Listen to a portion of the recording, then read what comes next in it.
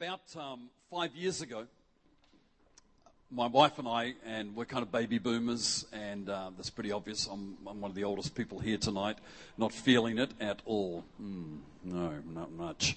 And we do, kind of baby boomers get to a certain stage of life where the kids are gone. Both of our kids are married. Luke is happily married, you please know, and no longer surfs on the roof of cars. He married a very sensible, brilliant girl, exactly the girl Luke needed to marry. Amen. Thank you, Jesus. Anyway, both our kids are married, and our daughter's just given us our first grandson, which is awesome.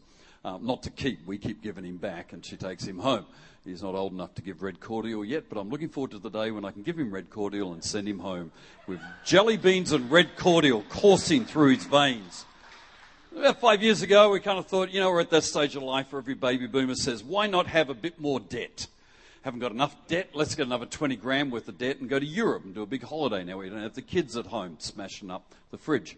And so Di talks to me and she says, that would be nice, but my mum's been talking to me, she's 80 now, she's travelled the globe and all sorts of different trips, but she's never been to Western Canada. She wants to do the Alaskan cruise, the Rockies Mountains train ride and the kind of Rocky Mountains. And she said, would you consider a month holiday? Phil's feeling the pain already. With your mother-in-law. Oh, yeah. That's what I inwardly groaned before the Lord and said, I need about 6 months to pray about this, honey. And I eventually said, yes, okay, all right, and we'll take my mother-in-law to Canada. And we did. And has anyone ever taken their mother-in-law on a month's holiday? Has anyone ever done that? Has anyone ever done that? Look, in heaven, there's going to be a special reserved, huge crown area for guys who have taken their mother-in-law. What do you reckon, Phil? Taking your mother-in-law on a month's holiday. My goodness. Anyway, we survived. I didn't throw Mama off the train, plane, or any automobile. We got through the whole thing okay. But one of the things that we decided to do, we did a 10-day road trip. We did the train thing, we did the cruise thing and everything, and accumulated more debt. It's a wonderful thing being a baby boomer. And we got to Banff, which is in the Rocky Mountains. We did a 10-day road trip back to Vancouver. It was an awesome trip, unbelievable mountain drives and so on. And I found this thing on the net, gypsy.com. And it's actually a GPS system. It was in a PDA. It's 4 years ago in a PDA. And it was like a tour guide. So as you would be driving along, they would kind of tell you jokes about grizzly bear jokes and stuff like this. And they're going to tell you about the history of an area and stuff about the towns you're driving through. And there's a waterfall there. And in winter, we were there in summer. In winter, that waterfall ices up and guys climb the waterfall. So it was like having a tour guide. And it's kind of left-hand drive. So I kind of thought, if I got my wife sitting there and my mother-in-law in the back, I'm probably going to get enough navigation aid that will run us off the road sometime. So I'll get this GPS system. And it was kind of amazing.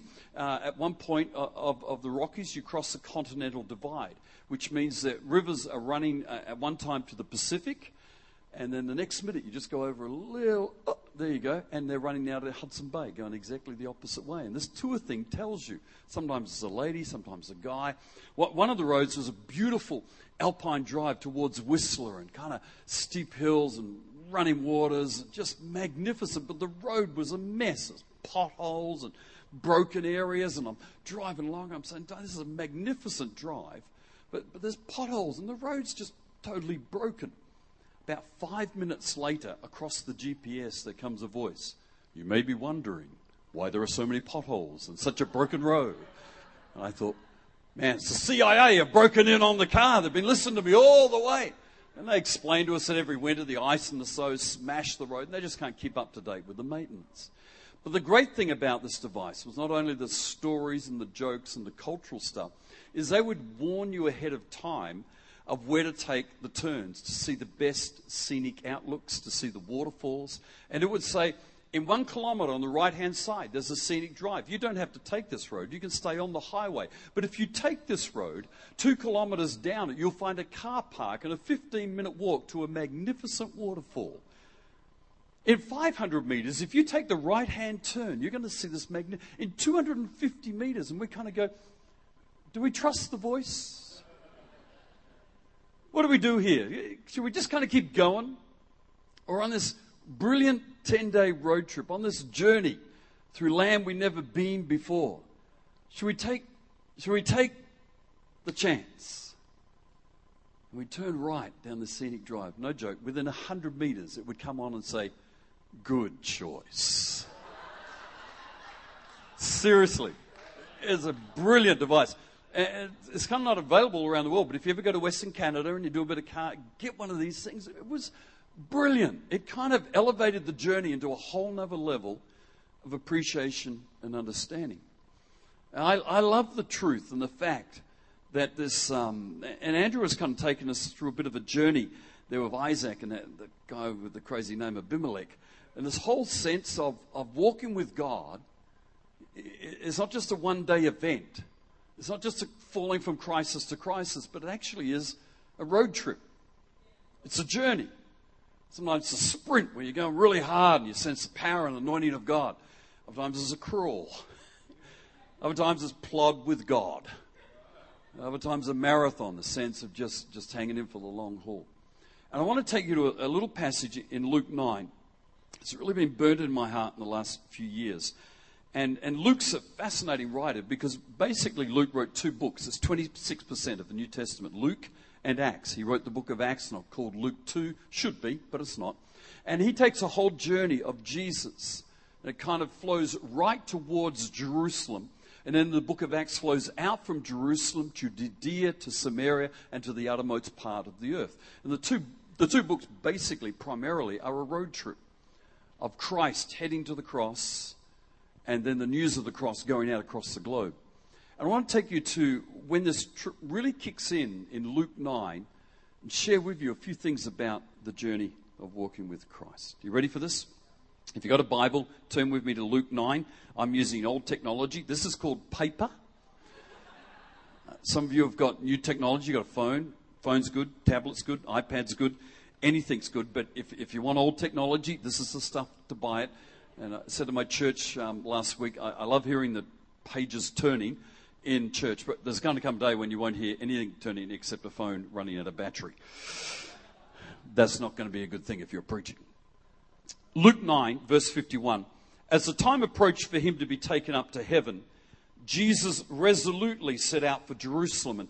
And Luke gives us a bit of a hint here, a bit of a tip that a journey is starting, a road trip is happening towards Jerusalem. He sent messages on ahead. He went into a Samaritan village to get things ready for him.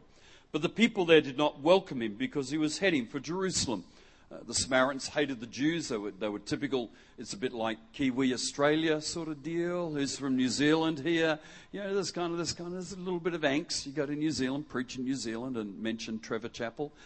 You're probably too young to remember that, aren't you? Yeah, but yeah, Garth, you kind of know it. Yeah, you kind of.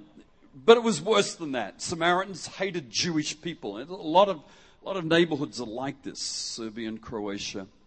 You think of Irish Catholic, Irish Protestant, and there was this deep hatred.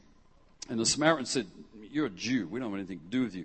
Verse 54, when the disciples James and John saw this, and John was probably about 17 or 18. Anyone about 17 or 18 here tonight? Who's 17 or 18? Who's a guy? 17? Guy with the Dickies t-shirt on. Can you stand up? John looked like that. What's your name, man? Max? So, you know, sometimes we get this idea of Bible guys had long beards and going to look like this. But stay standing, Max, for a minute. Thank you for helping me. That's what John looked like. Just kind of like a fresh-faced, young tearaway sort of guy. Just carving it up in life. Thanks, Max. You can be seated. Please give Max a hand for helping the preacher out tonight. Thank you. So that's how all these guys were. And they're just young tearaways. And so James and John get offended for Jesus' sake. And they ask, "Lord, do you want us to call down fire from heaven to destroy them?" Good Christians, eh? Jesus nicknamed them. He had a nickname for them. Anyone know their nickname? Sons of Thunder. All noise and bluster. Sons of Thunder. No power, no light. Just... And the funny thing is about this is, as if they could. It's like, "Lord, you want us to barbecue these guys?" And I can imagine Jesus just rolling his eyes going, "Oh my goodness." They've been down at the Elijah School of Prophetic Ministries calling down fire seminar again and think, "Oh, just go barbecue." It's just, Max, I can see you all that sort of, "Hey, let me at it. Whatever's going on. Yeah, barbecue them, yeah." I would have loved it if Jesus said, okay, have a go. Come on, give it your best shot. Oh, it's not working today. What's wrong with this finger? You know? Jesus, no wonder we need a journey. John eventually became known. In his writings, if you read his writings, he wrote the gospel.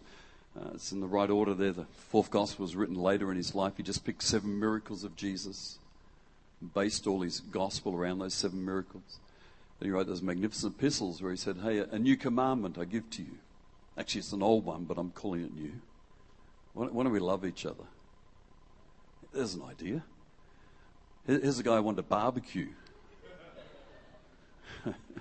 He said, I got a new idea. How about love?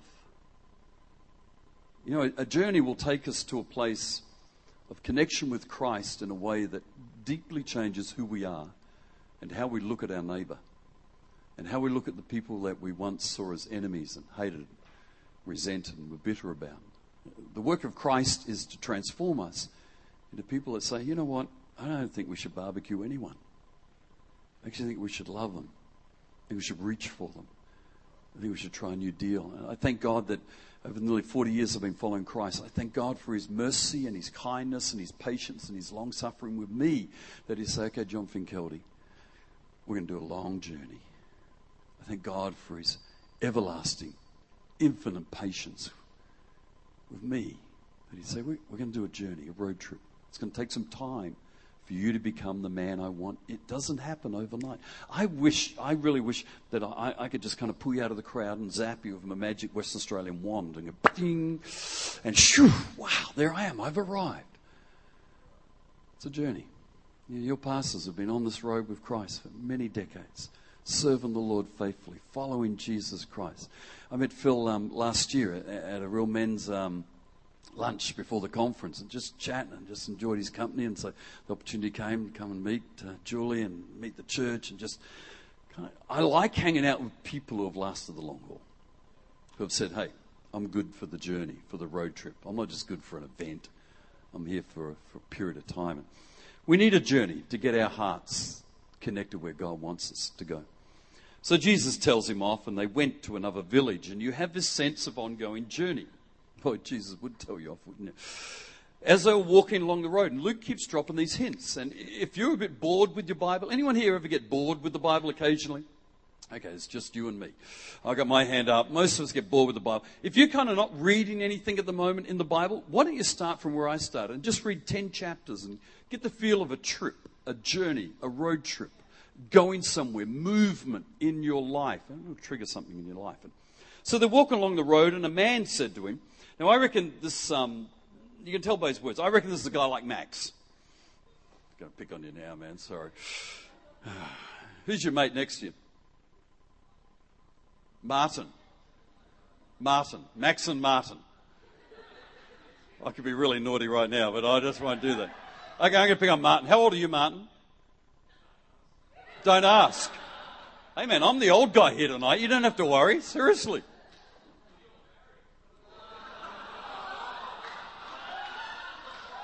Okay, I'm trying to figure out what that might mean. I'm married. That means I'm having sex. You're not married. You're not having sex. Is that the deal? Or I'm trying to just follow the train of thought here, man. Is Martin married? He's not married? Okay, you're not having sex. I'm getting sex. You're not, man. It's kind of like... Martin, who's the guy sitting next to you?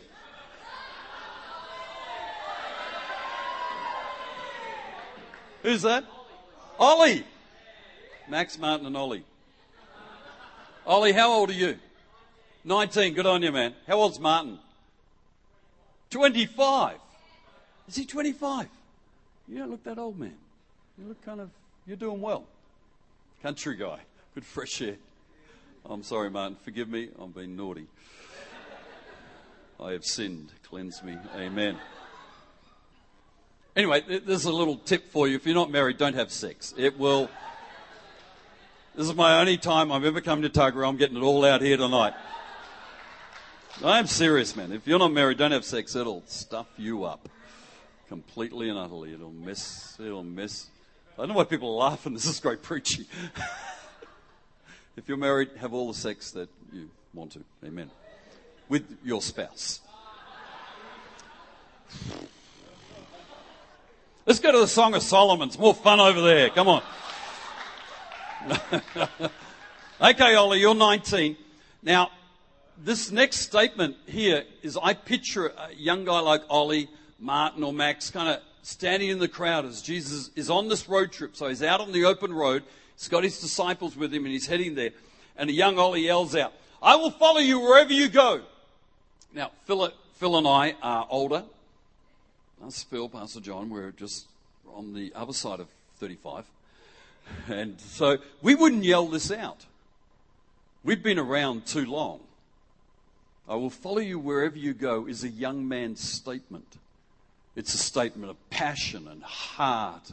And when you're young, you just want to be, "God, whatever, I'm up for it, I'm good for it." When you're old dudes like me, you go, "Where are you going?" Where are you going before I say that? But first century Jews would often do this when a rabbi walked past with his disciples. Jesus wasn't the only guy who wandered around with groups of guys and kind of preaching and ministering and so on. The young guys would often yell this out, "I'll follow you wherever you go," as a commitment to a lifestyle. And then Jesus responds with what I think is very strange words. Jesus replied, "Foxes have holes. Birds of the air have nests, but the Son of Man has no place to lay his head." Now, if you've been around the church a while, you would have heard that phrase. Wow, that's really cool. That's deep. But honestly, Pastor Phil said, "I need some help here." And Ollie would say, "Yeah, I'm up for it. Come on, Pastor Phil, whatever you want me to do." And Pastor Phil stood up and said, "Foxes have holes. Birds of the air have nests. And I don't know where I'm sleeping tonight." Ollie would say, "Andrew, I might follow you. There's a better option around here. Foxes have holes. Birds have nests." Yes, I think I know this. Is this a biology lesson? But I don't know where I'm going to sleep tonight. What? Foxes have holes. Birds have nests. But I don't know. In a few hours, I'm going to lay my head down. Now, for 30 years, I laid my head down in my home in Nazareth, the bed my mum made. And I knew where that pillow was, and every night, in a place of security and safety. But Ollie, you want to follow me? There's little foxes running out in the scrub there. They've got somewhere to go tonight. There's little birds out there. They've got a little nest. They've got somewhere to go tonight. But you want to follow me? No guarantees, Ollie. No gilt-edged guarantee here. I don't even, you think I know where I'm going? I don't even know where this head is going to go down tonight. The Christian life is not designed to be a life of lockdown, comfort, and a sense of, I know exactly what's going to roll out. The Christian life is designed to be a life of risk. It's designed to be a life where you step out at times into water, not knowing how you're going to be held up at all. It's a life of challenge. It's a life where there is nothing guaranteed. Jesus said, "Ollie, you want to follow me? Foxes have holes. Somewhere to go. Birds got nests. But you're going to have a little bit of trust and a little bit of faith and a willingness to step into the unknown and follow a voice that sometimes tells you to turn right when you don't know what's down that street. Sometimes a voice that says, just hold it right there because there's something beautiful to see if you'll take the chance to have a look. And are you willing to trust me? Are you willing to believe? And in this moment with this young man, Jesus captures the essence of what it is to be a Christian. It's a life of trust. It's a life of faith. Now, trust is different to faith. They're not the same thing. They have similarities, but there's differences in their anatomy, in their makeup. If Phil came to me tonight and said, John, can I borrow $100? I said, sure, let's find an ATM, pull out $100, all yours, no worries. I don't carry that much cash, but I'll give you that cash. I know Phil well enough. I've had lunch with him, hung with him tonight. That's cool enough for me. I know his reputation. I know some of his friends. $100, no problem. Now, Ollie, Martin, we'll pick on Martin. No, I've picked on Martin well enough. Max, if Max came up to me after and said, oh, great message, Pastor John. You're talking about giving away $100. Can I have $100? I would say, Max, I just didn't really meet you, actually. I just picked on you. I don't know you. Therefore, I don't trust you. No, you can't have $100. Trust is not some naive, let everything roll into your heart and just rely on anybody. Trust is based on knowledge. I'll trust Phil because I know him well enough. Ollie, Max, Martin, you guys might be the most gracious, amazing people of integrity in this church. Possible. But I don't know you. And trust is built out of a knowledge. I only trust people I know. People I don't know, I don't trust them. If I know someone who knows them really well, I'll ride on that reputation. But otherwise, it's naive to trust people you don't know. It's silly. It's simplistic. It's foolish. It's childish. You have to learn as a Christian to protect your heart and not just trust anybody. So here's the wonderful thing. The more you get to know God, the more you get to know Him, His Word, His presence, His power, the more you get to trust Him. I was praying once when Luke was born. Luke was born 2 months premature. When he was born, he could fit in my hand. And he was very ill. He was in hospital for a month, and during that month, if you've ever been a parent, when you get to be a parent, a whole bundle of you can become parents one day, which is a glorious experience.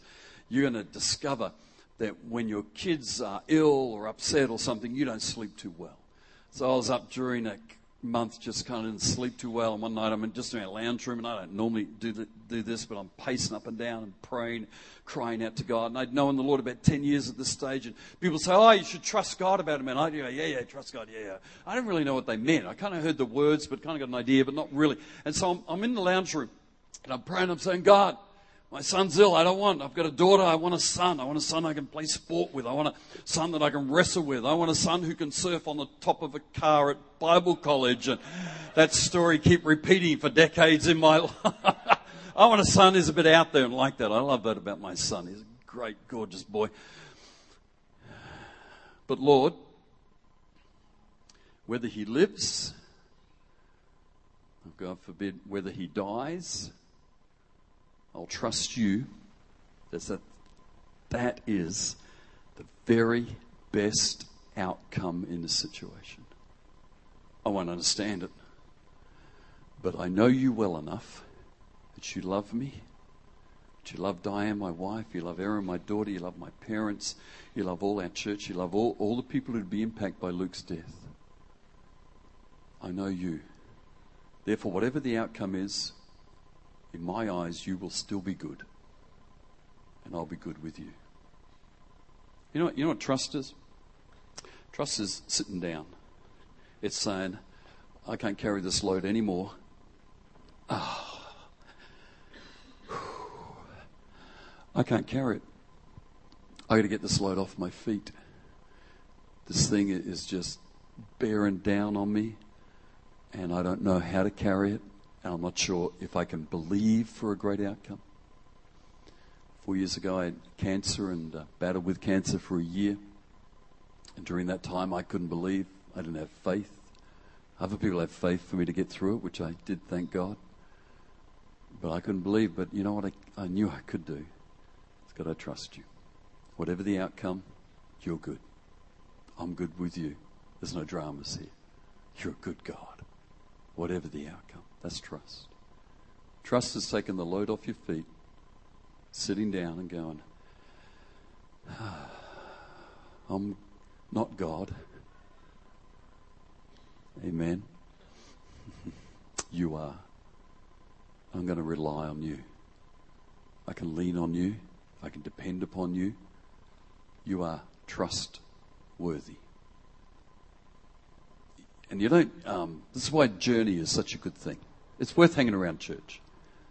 You're going to get ticked off in church. Sometimes you're going to get upset. Pastor Phil's going to upset you. Sometimes Pastor Julie's going to upset you. Someone's going to tread on your toes sometimes. But my wife got saved in our church, 1969, 42 years. I've been there fairly recently. I only been there 37 years.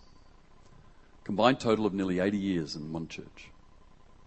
If you hang around long enough, you see God as trustworthy. God's reliable. You can lean on him. You can depend upon him. And tonight, before we finish, some of you, I'm going to get you to some of you just to sit down. To rely on God for that thing that's just eaten away, that's bugging you, that's sitting on you.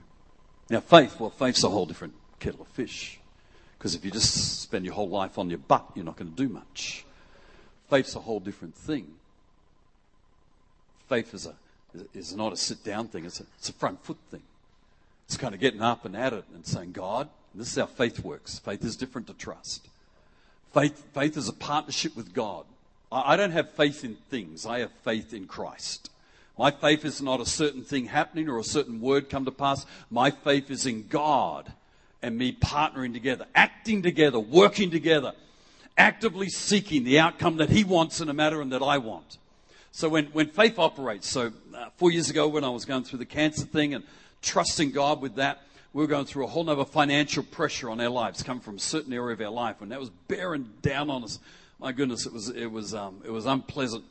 And even though I was kind of a bit emotionally depleted, to say the least, with cancer, I decided, you know what? God, I can work with you. I can partner with you. We can see this thing turn around. We can see this thing change.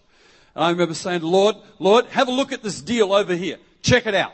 This is the pressure. This is the situation. This is what it looks like. But God doesn't have to look like that. It can look like this. Lord, how about you and I work on this thing together? We can change what that feels like so it doesn't feel like that anymore. It can feel like this. Lord, there's a word over this thing that doesn't, it's not a good word, it's poverty, it's bankruptcy, it's not saying nice things. God, I see the word over this thing as prosperity. I see this word over this thing as life. Faith is a thing that you interact with God where you don't sit down, you get on the front foot and say, Lord, this has got to shift. This has got to change. This can't stay the same as it is. God, I see that like it is. Let's be real, Lord. It looks pretty ugly at the moment. But God, it could look like this. Sometimes people get disappointed with faith because the things that they kind of believe for don't come to pass. And sometimes I think the problem is how we activate our faith. We actually put our faith in that thing. And God says, put your faith in me. Because I find when that kind of faith thing doesn't come off, if that drops to the ground, I go, okay, God, what's the deal here? What are you trying to teach me on the road trip? What's the thing I meant to learn at the moment? Don't have faith in things coming to pass. Have faith in God's ability to bring things to pass. Keep it personal, keep it connected, keep it relational, keep it real. Keep it about you and Jesus Christ, not about you and things happening. Don't shift your faith to things. Faith in God brings pleasure to his heart. And I saw that thing over our finances. Took a while. Took about 12, 18 months. And sometimes you've got to stay with a thing until you shift it, till you move it. I think sometimes, and this is our laconic, kind of laid-back Australian sort of deal, I think sometimes we just put up with stuff for too long. Sometimes we just live with stuff. And sometimes it's a matter of discerning and your maturity as you grow. You say, well, is this something I should just trust God on? Or is this something I should get front-footed on? And I think you need to learn to listen to the Holy Spirit and say, you know what, on this matter, I'm just going to trust God. I find that when I can't get to a level of faith in the Lord about something, I go to trust. And that's how I discern the difference. Sometimes something rises up within me and I go, you know what, I've had enough of this. Sick of this. I know I'm not meant to sit down and trust God. It's me kind of going, Well, this shouldn't be like this. Okay, Lord, come on, you and me. Come on. Come on, we've taken on plenty of giants over 4 decades. Come on, we can take this on. God, we can change this. We can turn this around. You and me together, what a team. My goodness, not all upon me, but you and me together. My God, we can stand up and make a difference here. Foxes have holes. Birds have nests. There's no guarantees. But if your trust is in Christ, if your faith is in Christ, then whatever happens when you take that right-hand turn, Christ is right there. Right there. Why don't you close your eyes?